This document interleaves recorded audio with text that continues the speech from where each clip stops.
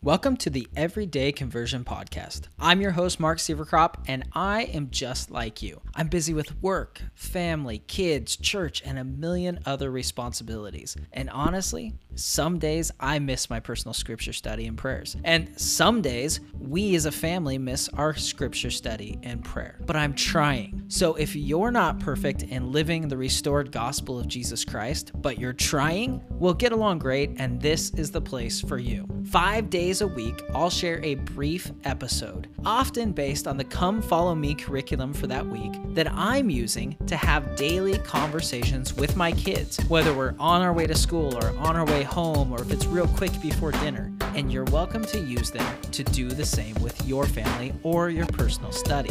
Just know that the views and opinions I share are mine alone and do not represent the official doctrine and viewpoint of the Church of Jesus Christ of Latter-day Saints. Now let's jump right in with today's episode.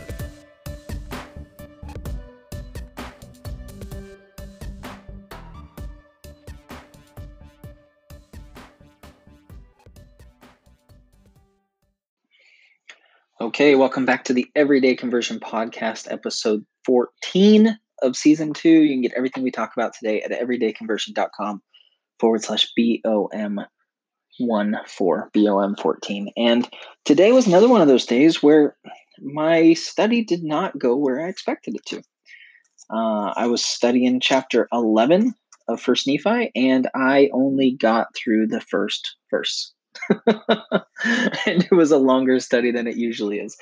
But there was a reason for that. And the reason is I was reading through, I was starting to read, my family and I read the entire chapter yesterday, but I was reading through and I have some notes in my scriptures. And in verse 1, Nephi is basically pre-framing this vision he has.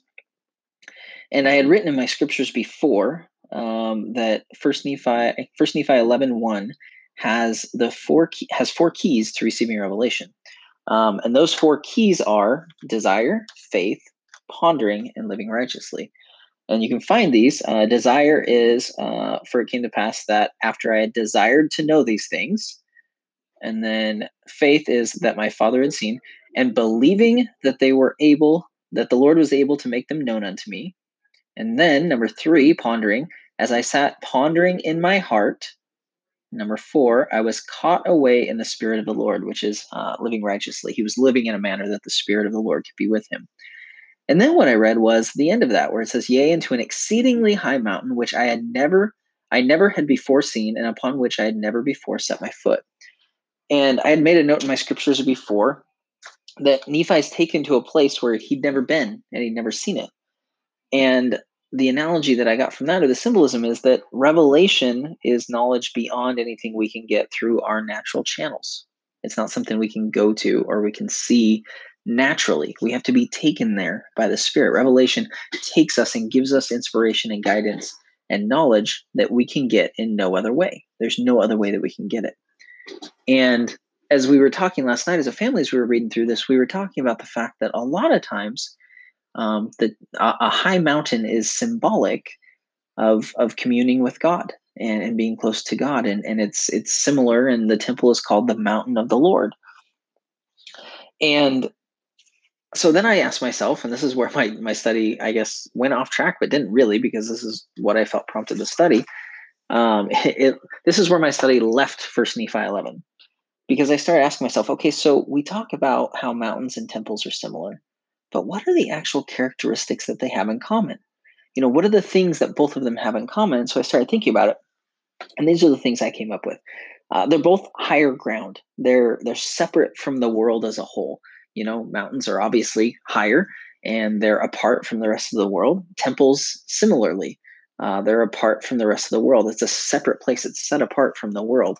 And, a lot of times temples have steps leading up to them, which is symbolic of rising to a higher level. Not all the time, but many temples do. The next thing is it's closer to God in heaven. Obviously, mountains are closer to the heavens, to the sky, and therefore closer to God symbolically. And temples are closer to God because of what happens there, and because they are set apart and they're separate. There's solitude. In both places, there's not as many people. If you've ever been, climbed a mountain or anything like that, you know that there's very few people. It's a place where you can think and ponder and you can hear the Spirit. Um, the other thing I thought of is they're pure, they're undefiled. When you climb a mountain, if you've ever went hiking or something, you go up to a mountain. The higher you get, the less footprints there are, the less tracks there are, the less garbage there is, the less people there are. It's just more pure. And likewise in the temple, it's more pure in the temple because it's higher. It's more difficult to get to, which lead us to the next one, which is that you need to be qualified and prepare to get there.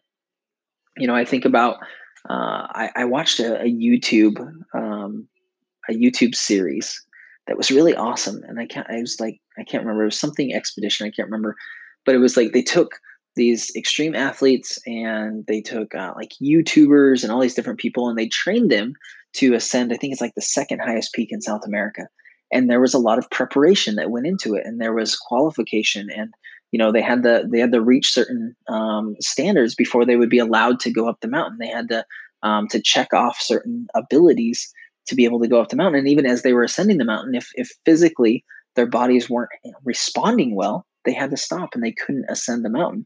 And likewise, climbing any mountain, you can't just decide tomorrow that you're going to climb Mount Everest. It just doesn't happen. You have to prepare and you have to be qualified to do so by that preparation. And the same is true of the temple. Obviously, you have to prepare to enter the temple, and you have to qualify by receiving a temple recommend and living certain standards to enter the temple. And because of this, that is why it's pure, and that's why it's undefiled, because there's not as many people there.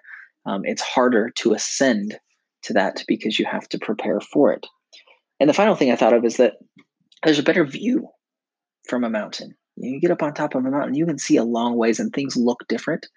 And you can see an overview of the things that you're seeing. That's why we refer to big picture stuff as a 30,000 foot view, because the higher you are, you see it differently, and you can see more, and you can see how things connect together. And the same is true of the temple. When we're in the temple, we see things differently. We have a different view. And that made me think of the quote in Isaiah 55, where the Lord says in 8 and 9, for my thoughts are not your thoughts, neither are your ways my ways, saith the Lord. For as the heavens are higher than the earth, so are my ways higher than your ways, and my thoughts than your thoughts. So the Lord says that his ways are higher than ours, and his thoughts are higher than ours. And what I realized as I was studying this is that by ascending closer to the heavens, either in a temple or in a mountain, we're raising our ways and our thoughts to be more closely aligned with Heavenly Father's.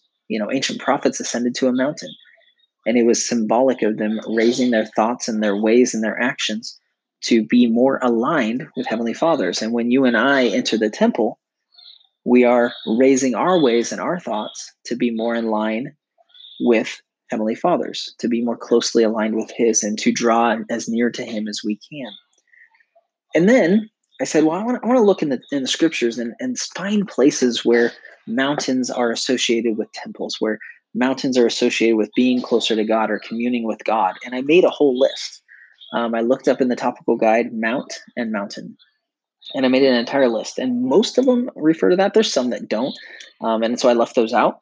And maybe I'll see if I can put these together into a doc that I can share with you. They're not right now. They're just in my scripture journal or my study journal. And it's about 2 pages of these. But I'll just highlight a couple of them. Moses always went to the mountain to communicate with God every single time, whether it was the burning bush, or it was receiving the 10 Commandments, or it was communicating with God when he's leading Israel wandering through the wilderness.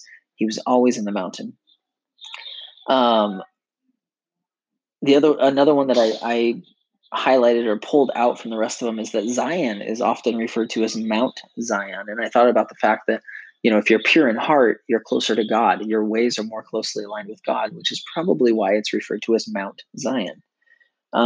Several prophets are taken into a mountain to receive a vision or to commune with God.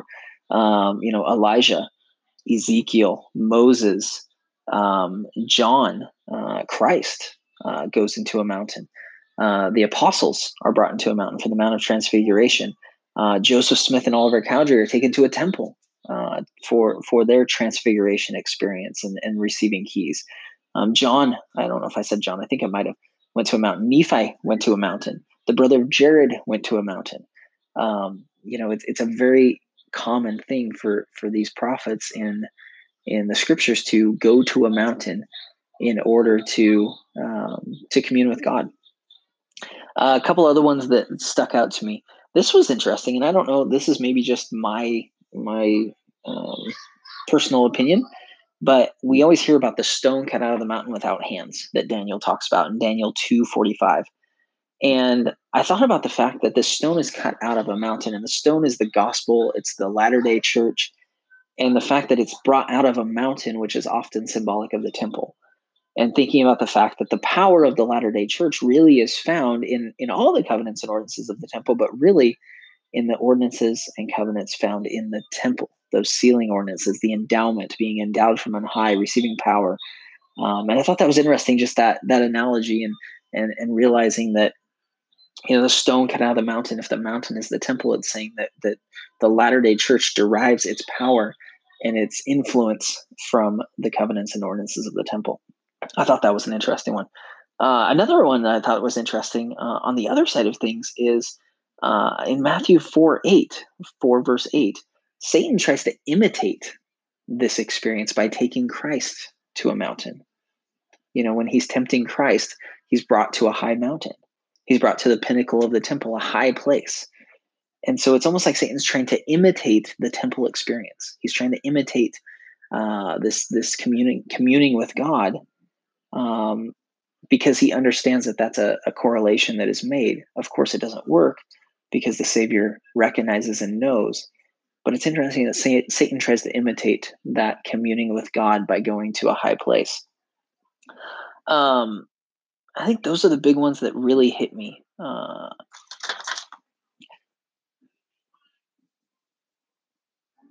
There's a lot. I mean, 2 pages or so worth, but there was a lot. Oh, the other one that I thought was interesting is I saw this phrase, I think at least a couple of times, and it intrigued me, and it's something I'm going to have to study further. But in Zechariah 8:3, it says, "The mountain of the Lord, the holy mountain." It uses that phrase, and I think there's 2 or 3 places that I saw that phrase. So that's a phrase that I'm going to study a little bit more. But I thought it's an interesting phrase, the mountain of the Lord, the holy mountain, and just that phrasing strikes me as interesting. So it's something I'm going to have to study a little bit further. But that took my entire study today, and I'll put those few that I pulled out specifically. Isaiah 55:8-9, Isaiah 4 verse 5, Daniel 2:45, Zechariah 8:3. Those specifically I'll put in the show notes, but I'll see if I can maybe create a quick PDF that has a link to all the ones that I listed and what I put next to them, what I noted about them, and share that with you in a future episode. And I'll put it in the show notes as soon as I get it, if I decide to do that. Oh, there was one other one that I thought was interesting. Doctrine and Covenants 133:13. It says, "Flee to the mountains of the Lord's house," and it's plural. And I thought that's interesting. Mountains being plural, and the fact that we have 160 plus temples, operating temples, and I think over 180 that are announced or something like that. And so the mountains of the Lord, I thought was interesting. Interesting phraseology, and just connecting that with the temple was cool. So, not very much actually from the Book of Mormon today, but that's one of the beauties I think of Come Follow Me, is this ability to take one single verse and then go off on your own and study something that you feel prompted to study, and learn something that you feel prompted to learn, and the value of being able to do that, and of being able to follow those promptings and learn the things that are important to you in your life at that time. And I think studying this for me really helped me